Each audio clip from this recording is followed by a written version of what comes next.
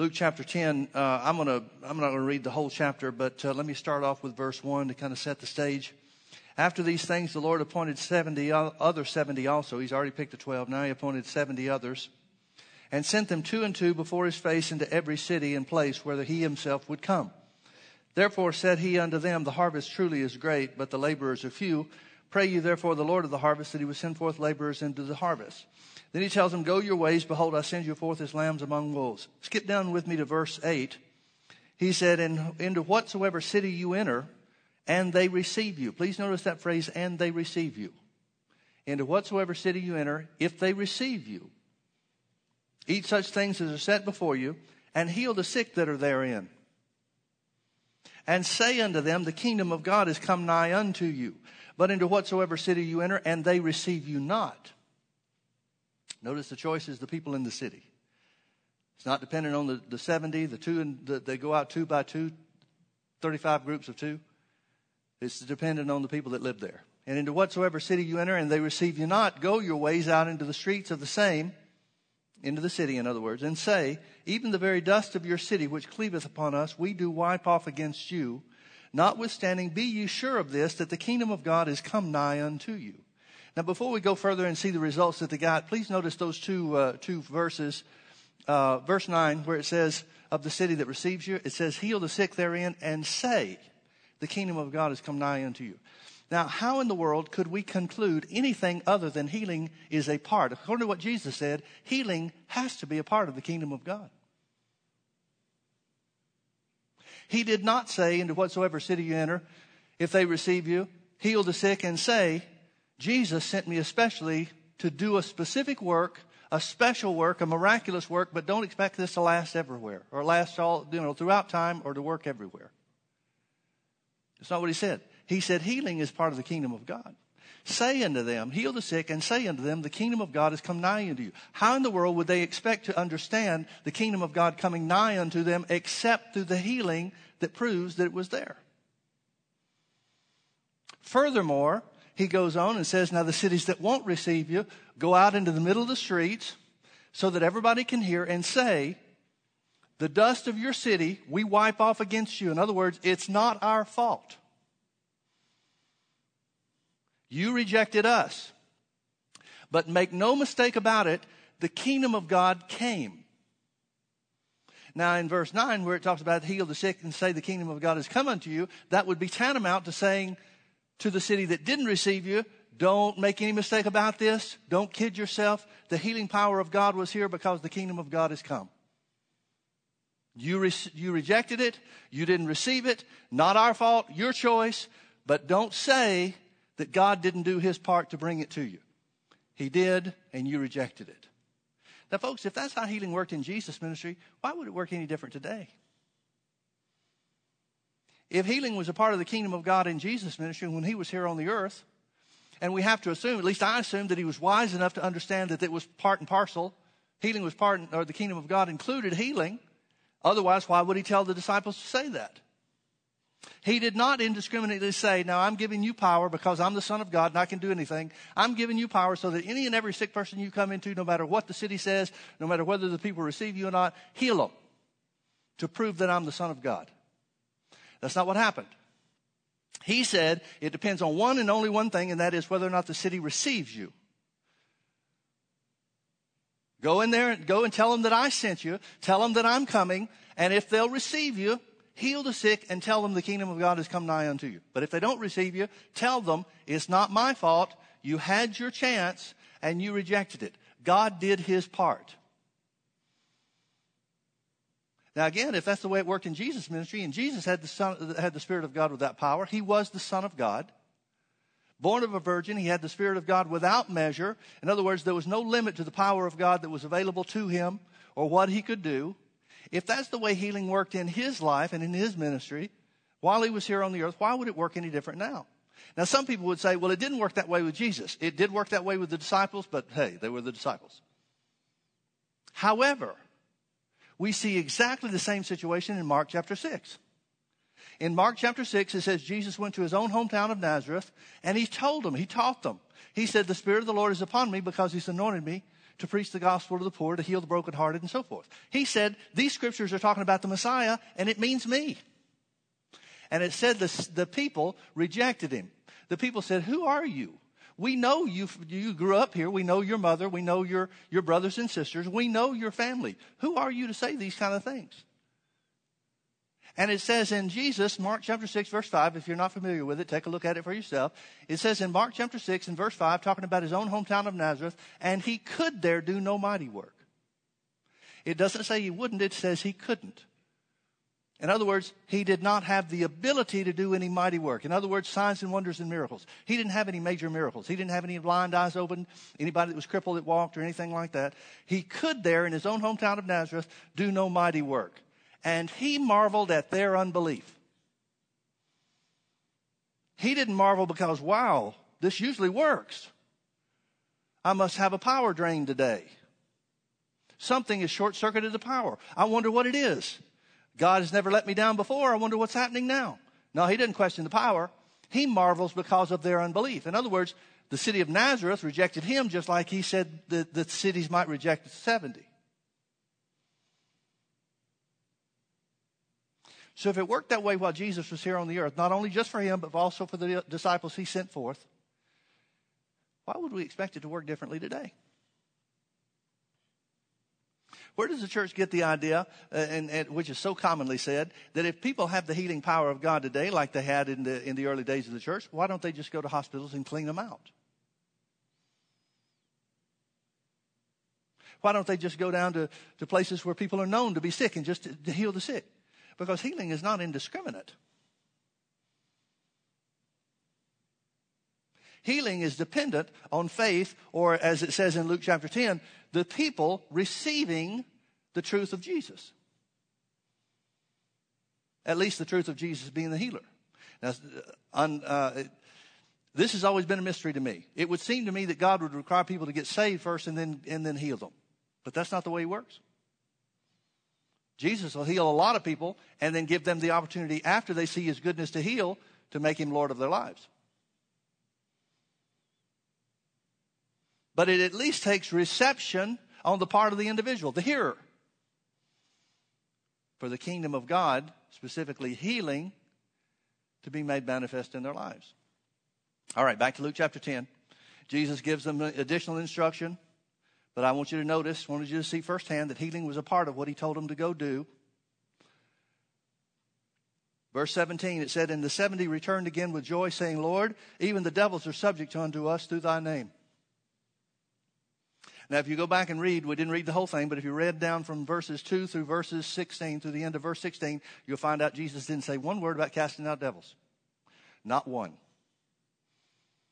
However, he sent them forth to minister the kingdom of God. So if devils came out of people, if devils were cast out of people while they went out, even though Jesus did not specify it, then casting out devils or deliverance has to be a part of the kingdom of God too, just like healing. And we would have to assume that the same requirement is necessary, and that is for the city or the people to receive the message of Jesus as the Messiah. So they said, Lord, even the devils are subject unto us through thy name. Let me ask you a question. I'd like to know who these 70 were.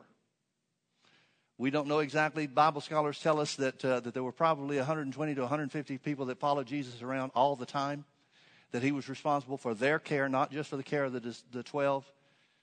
Because when Jesus looked for 70, he didn't have to go searching for them. He just picked 70. So there must have been more than 70 available, or else he'd have said, okay, let's just make the whole group the ones to go out. But he picked 70.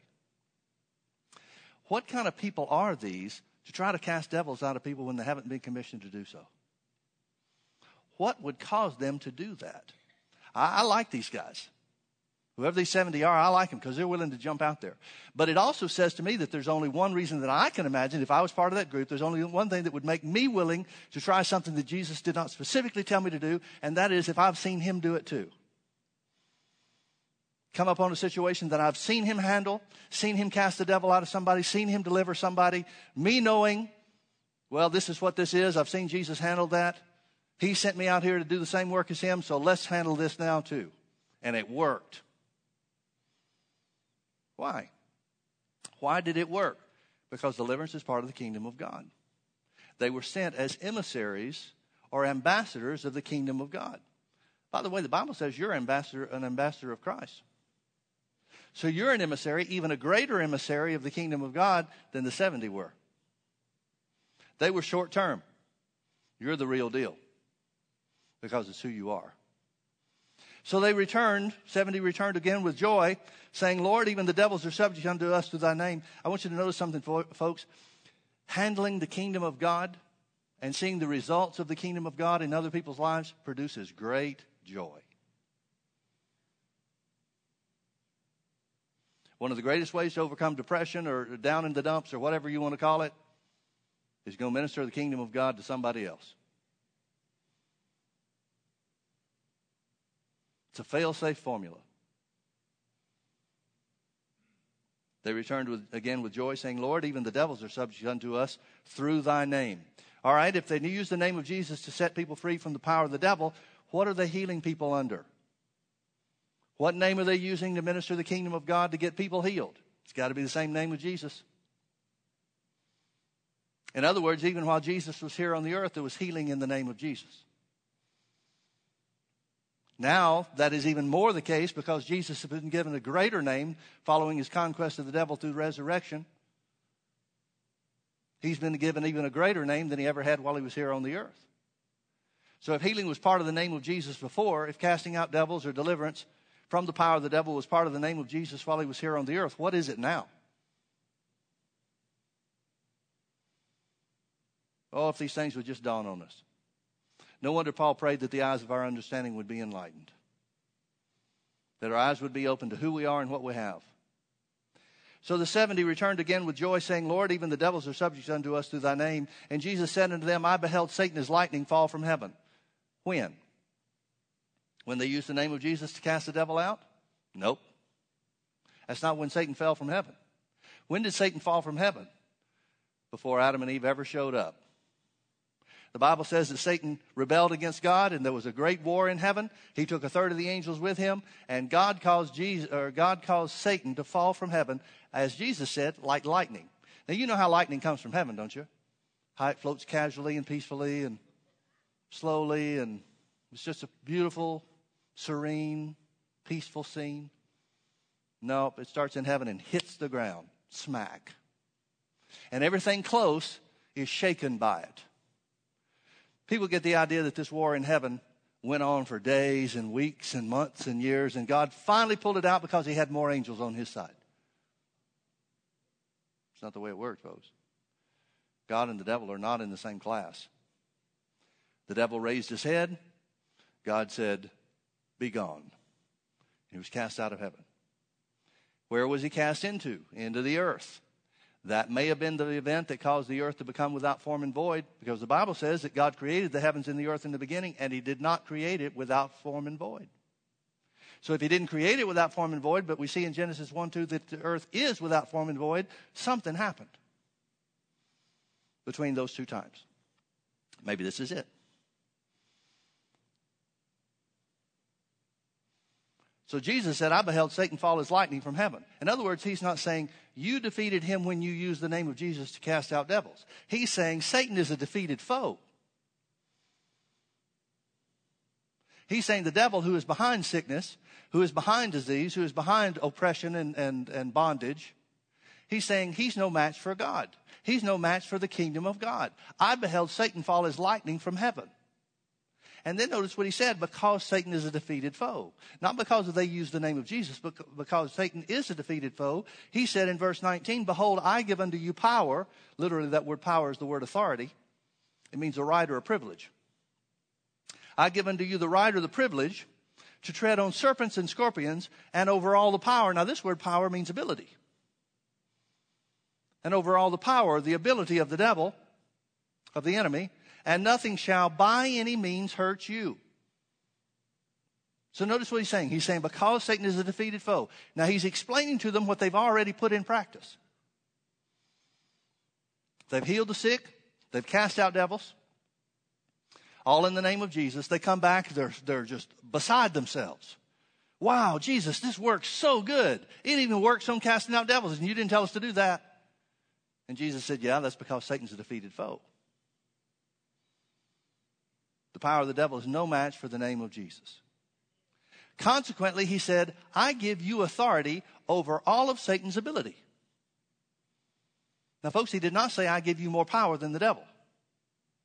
He said, I'm giving you the authority, the right to use the name of Jesus because that's the source of the power. It's not yours other than the fact that you're in Christ and have been commissioned to do his work in his name. But the power is not in you. See, so many times people look at it and say, well, I just feel so helpless. So, does that change the power in the name of Jesus? Yeah, but I've just messed up so much in life. So, does that change the power that's in the name of Jesus? Folks, if the power was in you because you're in Jesus, then it would be dependent on you keeping the power effective, you keeping the power pure, you keeping the power up to snuff. But it's not dependent on you. It's dependent on the name of Jesus. Jesus is the one that's been given the name. And Jesus said, now you take my name and do the same work. So it's not about you feeling helpless or strong. It's not about you feeling worthy or unworthy. It's not about what you did right or what you did wrong. It's about the power in the name of Jesus. Thank you for your enthusiastic response. Oh, that our eyes were open to see. Behold, I give unto you authority to tread on serpents and scorpions. That's just a type of the devil's power. And then he identifies that he means the devil's power when he says, using an inclusive or encompassing term, and over all the power of the enemy, and nothing shall by any means hurt you. That means whatever method the devil tries to use to hurt you, the name of Jesus is greater. If he tries to hurt you with sickness and disease, the name of Jesus is greater. If he tries to hurt you through poverty, the name of Jesus is greater. Tries to hurt you through tragedy or accidents or some kind of sudden thing in the night, the name of Jesus is greater. Nothing shall by any means hurt you.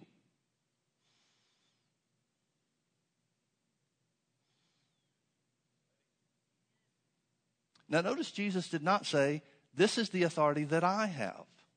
Everybody understood that he had the authority. The news is that he's giving it to his disciples. Now, some would say, yeah, but it's just his disciples.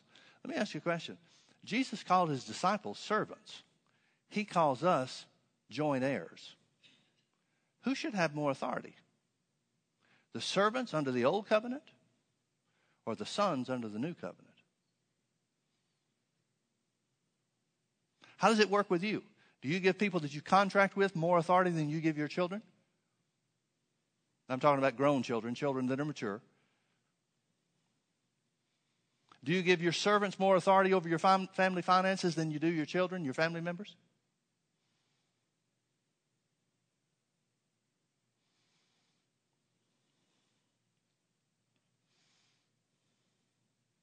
Behold, I give unto you power, or literally authority, to tread on serpents and scorpions, and over all the power, the ability of the enemy. You have authority over all the ability of the enemy. Brother Hagin used to use the example of the policeman in the intersection directing traffic. He didn't have the power, the literal strength, to stop even the smallest car coming down the road. But he's got a badge that signifies the authority to stop traffic with one motion of his hand. Now, if that badge doesn't mean anything, nobody's going to pay attention to it, and they're going to run right through the intersection. But the badge that you've been given is the name of Jesus, and there's power behind it, and it does mean something. The devil knows very well what that authority, what that badge means. When our eyes are open to what we have, then it means something to us too. Somebody was telling me a story the other day of, I don't remember exactly how it went, but anyway, it was, I think it was somebody that started working for the county in the jail system. And he was brand new into the just a rookie, and there was a skirmish or something that happened among the inmates and so forth, and he was real tentative to use his weapon, to use his authority and take the guy down and that kind of stuff. And that he wasn't by himself, and so that afterwards, I guess this is common practice, afterwards his supervisor took him in, and it was on videotape or something like that, some way for them to critique it. And so the supervisor talked to him. He said, now, what did you do here? And what were you thinking here? And why did you do this instead of doing that? Trying to walk him through the situation. Well, sometime later, I don't know if it's months, years, or whatever the case was, but he had more experience under his belt. The same kind of thing happened. And instead of being tentative about it, he used and exercised his authority, instantly diffused the situation almost instantly, almost immediately. Now, what made the difference? He became experienced and accustomed to what he had. He didn't have anything more the second time than he did the first time. But he used it more effectively because he was accustomed to it. He was more aware of what belonged to him and how to use it. I think it works that way with the name of Jesus. The more you use it, the more you become accustomed to what you have, the more proficient you become in the use thereof. Jesus said, behold, I give unto you power, literally authority, to tread on serpents and scorpions and over all the power of the enemy, and nothing shall by any means hurt you. I love that, by any means. He didn't just say nothing shall hurt you. He said nothing shall by any means hurt you. If the devil comes up with some brand new way that he's never used against any other person on the face of the earth, it's still not going to work against you. Because the power of the name of Jesus, the authority in the name of Jesus, covers every means that the devil could come up with. Verse 20, notwithstanding in this, rejoice not that the spirits are subject unto you, but rather rejoice because your names are written in heaven. In other words, he says, now when it comes to the use and the exercise of the name of Jesus, and the authority that's in that name, keep things in right perspective. Rejoice not because you've got authority over the devil, but because your names are written in heaven. Your authority is because you're in Christ, not because you're some big whiz, because you've got the name of Jesus. And notice where it all started. Heal the sick. And to whatsoever city they receive you, heal the sick. If they don't receive you, there's nothing you can do but tell them God did his part. Then they come back and they say, wow, this stuff even works on devils.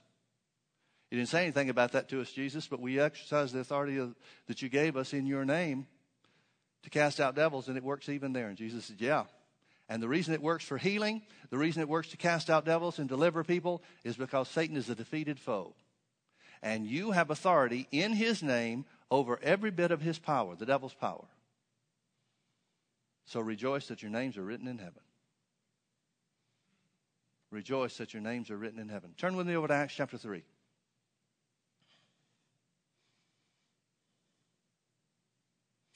Acts chapter 3.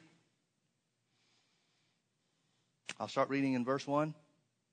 It says, now Peter and John went up together into the temple at the hour of prayer, being the 9th hour. And a certain man lame from his mother's womb was carried, whom they laid daily at the gate of the temple, which is called Beautiful, to ask alms of them that enter into the temple. He had to have help to get to his begging station.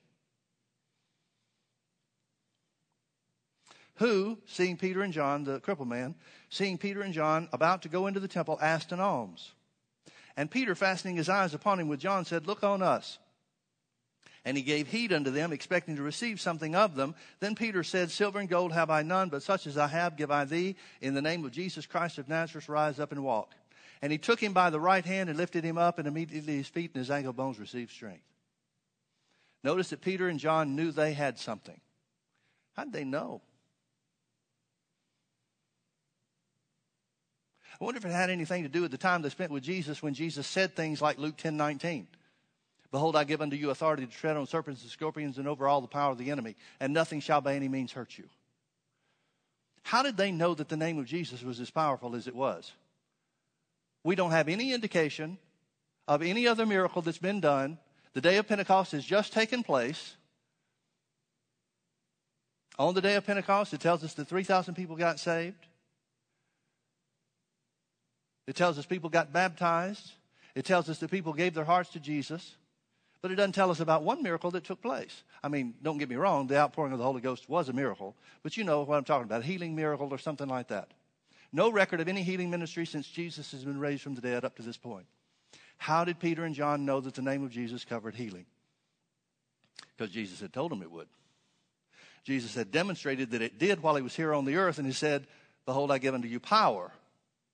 Wait in Jerusalem until you be endued with power from on high. The power of the Holy Ghost. Well, they've received the power of the Holy Ghost as evidenced by speaking in other tongues. They're getting thousands of people saved, got thousands of people saved on the day of Pentecost. Now, immediately thereafter, and when I say that, I don't know if it's the next day after the day of Pentecost or what. The Bible doesn't tell us. But we have to assume that it's a short period of time thereafter. Otherwise, the Bible would have filled in the blanks for us. The fact that there is no other record of anything that happened before tells me, or indicates to me, that this is most probably the first miracle produced in the church, first miracle of healing that occurred in the church. How did Peter and John know the name of Jesus would do that? Because the name of Jesus always did that. This is not new territory. This is just a continuation of the work of Jesus that they did while they were here on the earth. You remember the Bible tells us in Luke chapter, it's John chapter 9, I believe it is, where the crippled man, or not the crippled man, the man brought his son who had the fits. He was possessed of the devil, oppressed of the devil. He brought his son to Jesus to heal him. Jesus was gone, so he left him with the disciples, and the disciples couldn't do anything about it, and they were shocked that they couldn't minister to the guy. They were shocked that they couldn't cast the devil out of that little boy. They didn't understand that the faith, or the lack of faith on the part of the Father, was the hindering agent, keeping the power from working. They were shocked, and they went to Jesus and they said, why couldn't we cast this out? Folks, if they weren't used to casting out devils, they wouldn't have asked the question. They were used to the power in operation, and they couldn't figure out what kept this power from working this time. So they were accustomed to the power of God all throughout Jesus' ministry. Not just the 70, but regularly. So now that they're imbued with the power of the Spirit of God, they've got a greater measure of the Holy Ghost. Now not only do they have a change, a new birth, a recreated spirit on the inside of them, now they've got the infilling of the Holy Ghost with the evidence of speaking in other tongues. They have no question whatsoever that the name of Jesus will do at least as much as it did while he was here on the earth before they got saved. And according to what Jesus said, even more. So Peter says, look on us. Silver and gold have I none, but such as I have give I thee. Such as I have, give I thee. You know, if the church's eyes would just be open to who we have, just what we have, the same thing that Peter and John had. They weren't special because they were apostles. They didn't have more of the name of Jesus than you and I do. They weren't more saved than us. They weren't more filled with the Holy Ghost than us. They may have had a different call and a different commission, but that doesn't mean the same thing won't work in us occasionally. Maybe it would work in them more frequently because of what God called them to do and the office that he set them in, but that doesn't prohibit us from doing it from time to time. If only people knew what they had. No wonder Paul prayed for the church that our eyes would be opened to see what we have and who we are. Folks, that's everything. Absolutely everything. I have no doubt that there's a great segment of the church that's going to get to heaven. Excuse me a minute. I feel a sneeze coming on. I'm trying not to sneeze in this microphone. I have no doubt that a certain segment, maybe a big segment of the church, is going to get to heaven and wonder, why didn't things work the way the Bible said? And the answer is going to be very simple, because we never came to the realization of what we had. Most people are praying, God, give us more. They don't need more. They need to find out and realize what they have. Use what they have now. Peter said, such as I have, give I thee. In the name of Jesus Christ of Nazareth, rise and walk. Took the man by the hand, lifted him up, his feet and his ankle bones received strength, and he went leaping and praising God into the temple. How did Peter know? Because he understood his authority. He understood the dominion that we have in the name of Jesus. Look with me over to Mark chapter 16. Here's what Jesus said that dominion, or that name, would do.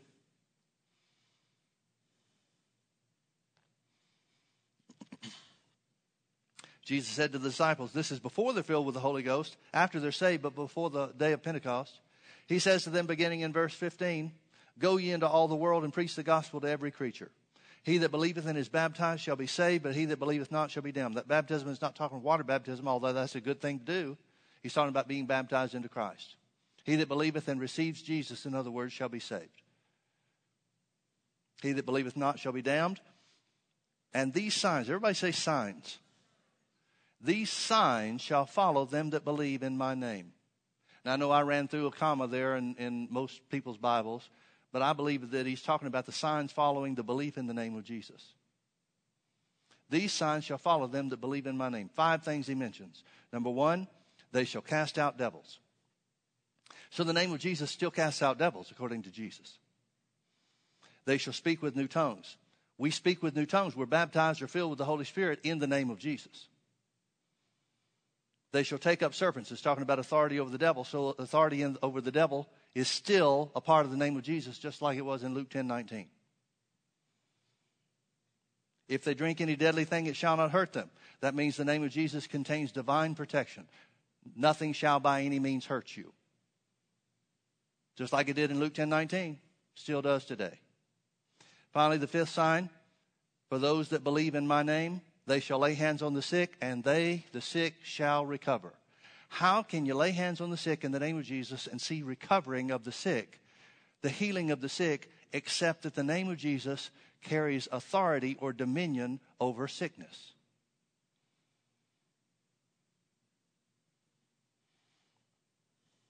Verse 19, so then after the Lord had spoken unto them, he was received up into heaven and sat down on the right hand of God. Mark seems to indicate this is the last thing Jesus said before he left. It would be a good farewell speech or instruction. These signs will follow them that believe in my name. They shall lay hands on the sick and they shall recover. In other words, the name of Jesus contains dominion over sickness. So after the Lord had spoken unto them, he was received up into heaven and sat down on the right hand of God. And they, we know where Jesus went, where'd they go? And they went forth and preached everywhere. Now this is Mark telling us, without specifying, then the day of Pentecost came and then they went forward. This is telling us, then the Holy Ghost was poured out. We have to assume he's talking about following the outpouring of the Holy Spirit, because Jesus said, don't leave Jerusalem until you're filled. So after they were filled, what'd they do? And they went forth and preached everywhere, the Lord working with them. Do you see in the word, the verse 20, you see the word them is italicized? Anytime you find a word that's italicized, the translators added it. They're trying to help you understand what's being said. In this case, they missed it. Now, in one sense, they're right, because the Lord does work with us, but the Lord does not really work with us.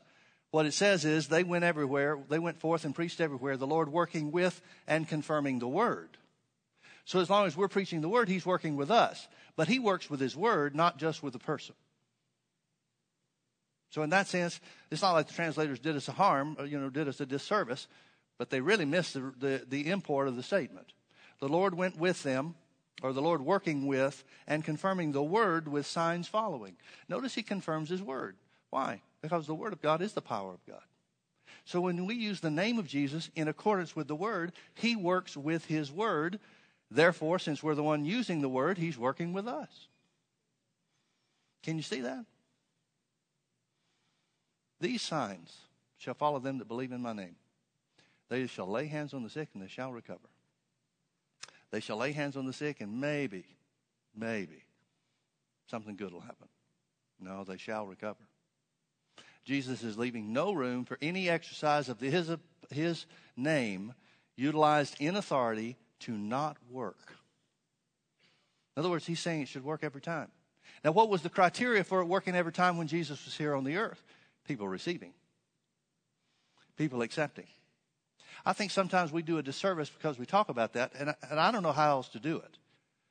You have to emphasize that. You have to emphasize the faith of the individual, but you can talk about faith so much that it makes people afraid that they don't know how to believe. And folks, receiving by faith is a simple thing.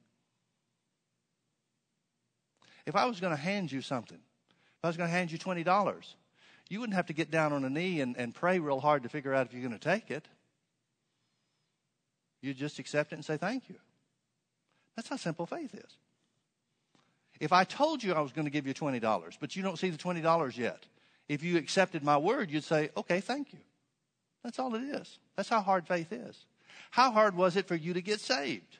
You didn't have to agonize in prayer over salvation. You just said, well, okay, I'll accept what the Bible says, and I'll pray the prayer that they're leading me to pray. It's just that easy. That's how you receive anything and everything from God. Faith is not a hard thing. Faith is a simple thing. Faith is a natural byproduct of accepting the truth of the word.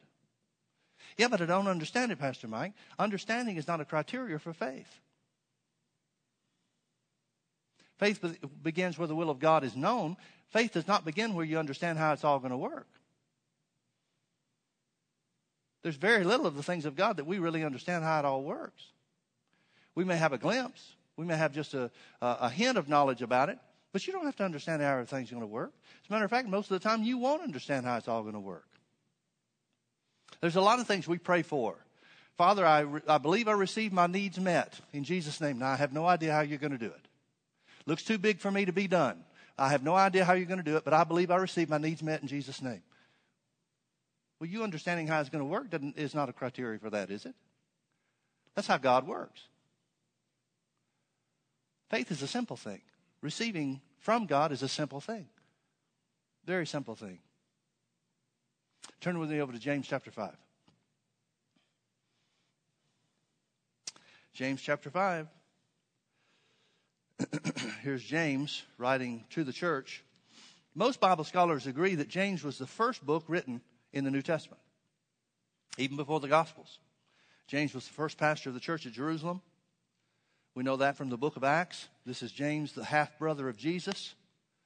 It couldn't have been James, the brother of John, because he was beheaded in the early days of the church before James became the pastor. But in about Acts chapter 15, we see that James is in charge. He's the one making the decisions, even above Peter and some of the remaining 12 of the apostles, the original apostles. And notice what James said,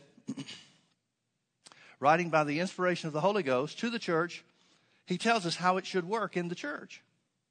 Verse 13, chapter 5, verse 13. Is any among you afflicted? That means test, trial, or trouble. Anybody going through a hard place in your life? Difficult time? Let him pray. Why? Because God hears your prayer. God answers the prayers of his children. He answers prayers that are prayed according to his word. Is any merry? Let him sing psalms. It's not always going to be hard times in life. Your Christian life, your Christian walk is not going to be just one struggle after the other. They're going to be good times. Enjoy them. Verse 14, is any sick among you? Now, the implication is there shouldn't be. Because he doesn't say, now, writing this to the churches, I know there's tons and tons of sick people everywhere. He says, is any sick among you? The implication is there shouldn't be. Why? Because the name of Jesus has authority or dominion over sickness. Is any sick among you? Let him call for the elders of the church. P.C. Nelson, who is a Greek scholar, said of this verse of Scripture, he said the implication in the original Greek is that something along this line. Is any sick or is there any among you that are beyond doing anything for themselves regarding sickness or disease? The implication is we should use the name of Jesus first and foremost on our own because it belongs to us. But if you're past the place where you can get help on your own, here's how you get help from the church. Let him call for the elders of the church. And let them pray over them. You know, one thing that's how do I say this? I don't want to leave any uncertainty about this, but I don't want to preach it as I don't want to be dogmatic about this. It seems to me, and I've been doing this for about 30 years now, I've found that from the time that I've been pastoring, the 28 years that I've been pastoring, I've found that I get greater results in praying for the sick after somebody has attempted and tried to do something on their own with the name of Jesus. In other words, if somebody catches the sniffles and they run to me first, I don't get as good a results with that as if somebody has been standing in faith for something on their own and finally says, Pastor Mike, I need your help. Then when I heard what P.C. Nelson said about this verse of Scripture, that makes sense to me. God does not want you to use your pastor or anybody else to be your first line of defense. Your first line of defense is the name of Jesus. To be honest with you folks, the only line of defense is the name of Jesus because that's what the pastor or anybody else is going to have to use if they're going to help you too. Is any sick among you? Is any among you beyond doing anything or getting something for themselves? Then let them call for the elders of the church. And let them, the elders, pray over him, the sick, anointing him with oil in the name of the Lord. And the prayer of faith shall save the sick. Please notice it's not the elders. Please notice it's not the anointing with oil. It's the prayer of faith that shall save the sick. And the Lord shall raise him up. Clearly, save means heal. It's translated heal in other places. Heal and made whole in other places. But even if you didn't know that about other scriptures, you'd have to understand that it's talking about healing because it's talking about the Lord raising them up. We're raising them up from what? Raising the sick up from what? From sickness. And notice it's the prayer of faith that saves the sick. What is the prayer of faith? Prayer of faith is the exercise of dominion on the part of the individual. It's the exercise of dominion. I can't just say, be healed, and it work because I'm some special minister or a pastor. If that were the case, then Jesus would not have told the 70 that the cities had to receive them in order for the healing work to take place. He would have said, I've given you special power because I'm the Son of God. It's not about anybody else. It's about me. And so therefore go do what I'm telling you to do. Yet so many in the church seem to have that same idea about ministers that either have a healing ministry or whatever, believe in healing or whatever the case is. If I can just get a healing preacher to pray for me, then we'll see what happens. Well, if you don't receive what the Bible says about healing and about what belongs to you in the name of Jesus, nothing's going to happen. Any more than it happened with Jesus in his own hometown of Nazareth. Are you out there? And the prayer of faith shall save the sick. The prayer of faith is necessary because it's the exercise of dominion on the part of the individual. You cannot expect to receive anything by faith. You cannot pray the prayer of faith. You cannot accept anything by faith unless you exercise your will, your determined purpose to receive. The prayer of, okay, Father, we're asking for healing now, let's see what happens, never works. Because you have to use your will. It's not an expression of your will to pray like that. The expression of your will is, Father, I believe when hands are laid on me, I receive my healing in Jesus' name. That's faith in action because it's you exercising dominion from within. Why? Because you're the only one that has dominion over your body. You're the only one that has dominion where healing is concerned. I don't have it. Nobody else has it. You have it for you. Now, if you tried to exercise that dominion and you need help, great. That's you operating in faith along with somebody else praying in faith. And that prayer of faith heals the sick and the Lord raises them up. Do you see it? Folks, it all comes down to dominion. It all comes down to authority. John Lake talked about how that after he came back from South Africa and started ministering in Spokane, they had the healing rooms. There was great notoriety that came as a result. The newspapers would write up the healings and the things that took place. They would even print his sermons. Many times they'd print his sermons on the front page. Over a period of time, there were in excess of 500,000 documented healings, many of them in incurable conditions. And the newspapers proclaimed the city of Spokane, Washington, the healthiest city in America because of the healing rooms of John Lake there in the city. I just wish newspapers would talk about the things of God nowadays. Things have really changed, haven't they? I mean, just tell about something good that happened. That'd be good. Anyway, John Lake said because of the notoriety that they received, they had a certain building where they had an office building type thing that they had rented, and they were using some of the individual offices for healing rooms where people would come in during the week and they'd lay hands on them and minister life to them and stuff. And they said that one medical group, I don't know if it was a hospital or whoever it was, but they became so curious about what was going on that they asked for permission and received permission from Lake to use one of these rooms, these office rooms or offices in this building that they had, and set up an x-ray machine. And they would x-ray people as they would pray for them. And John Lake talked about this one person that, and this is just one example of hundreds perhaps, but he talked about this one person that came in that had been given up. He was from another part of the country. He'd been given up as an incurable tuberculosis patient. And his lungs were just filled with tuberculosis, and there was no hope, no help, nothing that the doctors could do. Well, he made it to Spokane, Washington, and he began coming to the healing rooms. He began coming to the services there that Lake would have and so forth. And as I understand it, there's not a whole lot of documented evidence of what and how exactly things took place. But they would have regular services and regular service times, not every day of the week, unless there was something special going on. But then they'd have the healing rooms available for people to come during the week, and they would encourage people to come every day. Let us pray for you every day. Now, some people would say, well, that can't be the prayer of faith because they're praying for folks over and over and over again. But that's not what they did. They would pray the prayer of faith one time, and then they'd minister life to them every time that they came afterwards. They would just minister life, and they'd say that. We lay hands on you in the name of Jesus to minister life to your flesh. Well, this one guy that had tuberculosis, first time he came, they took an x-ray of him after they prayed. Or maybe even before they prayed the first time. I'm not sure. But anyway, they took an x-ray the first day that he came, first day that he was there. And his lungs were just filled with tuberculosis. And it was just a horrible situation. He was coughing up stuff and just really nasty. And so he kept coming back. And for 10 days, every time they'd pray for him, they'd take the x-ray, there'd be less evidence of the tuberculosis in his lungs. Finally, after 10 days, his lungs were clear. They had a string of x-rays that they could show. Day 1, day 2, day 3, all the way up to day 10. By day 10, there's no evidence whatsoever. He's not coughing. He's not doing having any other symptoms, whatever they might be. He was totally and completely healed. Now, why? Because somebody knew their authority and dominion in the name of Jesus. And what about the tuberculosis guy? He just simply received. He just accepted it to be true. Did he know how it was going to work? Of course not. Did he have complete confidence the first day he was prayed for that it was done? Of course not. Not any more than you and I. He just accepted it by faith. But the more they ministered to him, the more the life of God took hold in his flesh, and he was healed.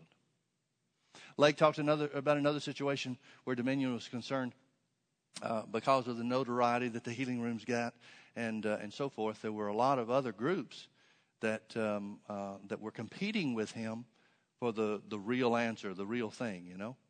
And he said there was the greatest hypnosis society in America at that time. And hypnosis was a big deal back then, I guess.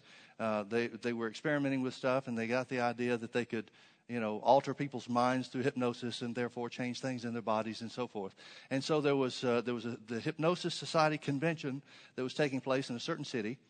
And there were going to be some other folks that had other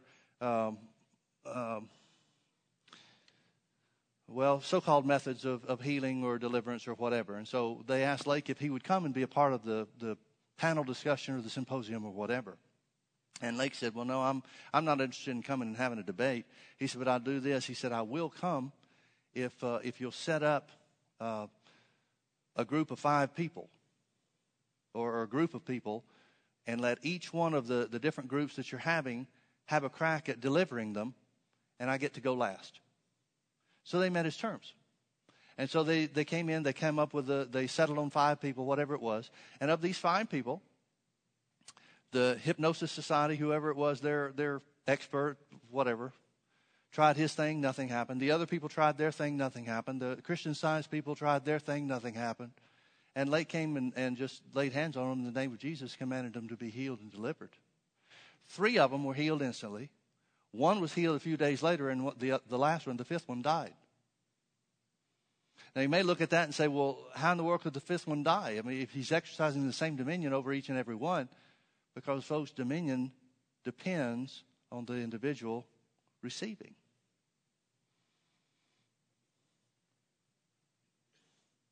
We have been given authority over sickness and disease. That's not even in question. The name of Jesus has authority over all sickness and all disease. The question is, do you receive it? And if you do receive it, which you should, I mean, believers should believe. That should be the easiest thing in the world for a believer to do, is to believe. You believe the Word of God and you saw it worked for your healing, for your salvation. Why would the Word of God be any different where your healing is concerned? And here's the difference. Here's the only difference, and that is time. Nobody ever prayed the prayer of salvation and had to wait more than a moment for it to work. But when it comes to healing, sometimes things don't show up as quickly.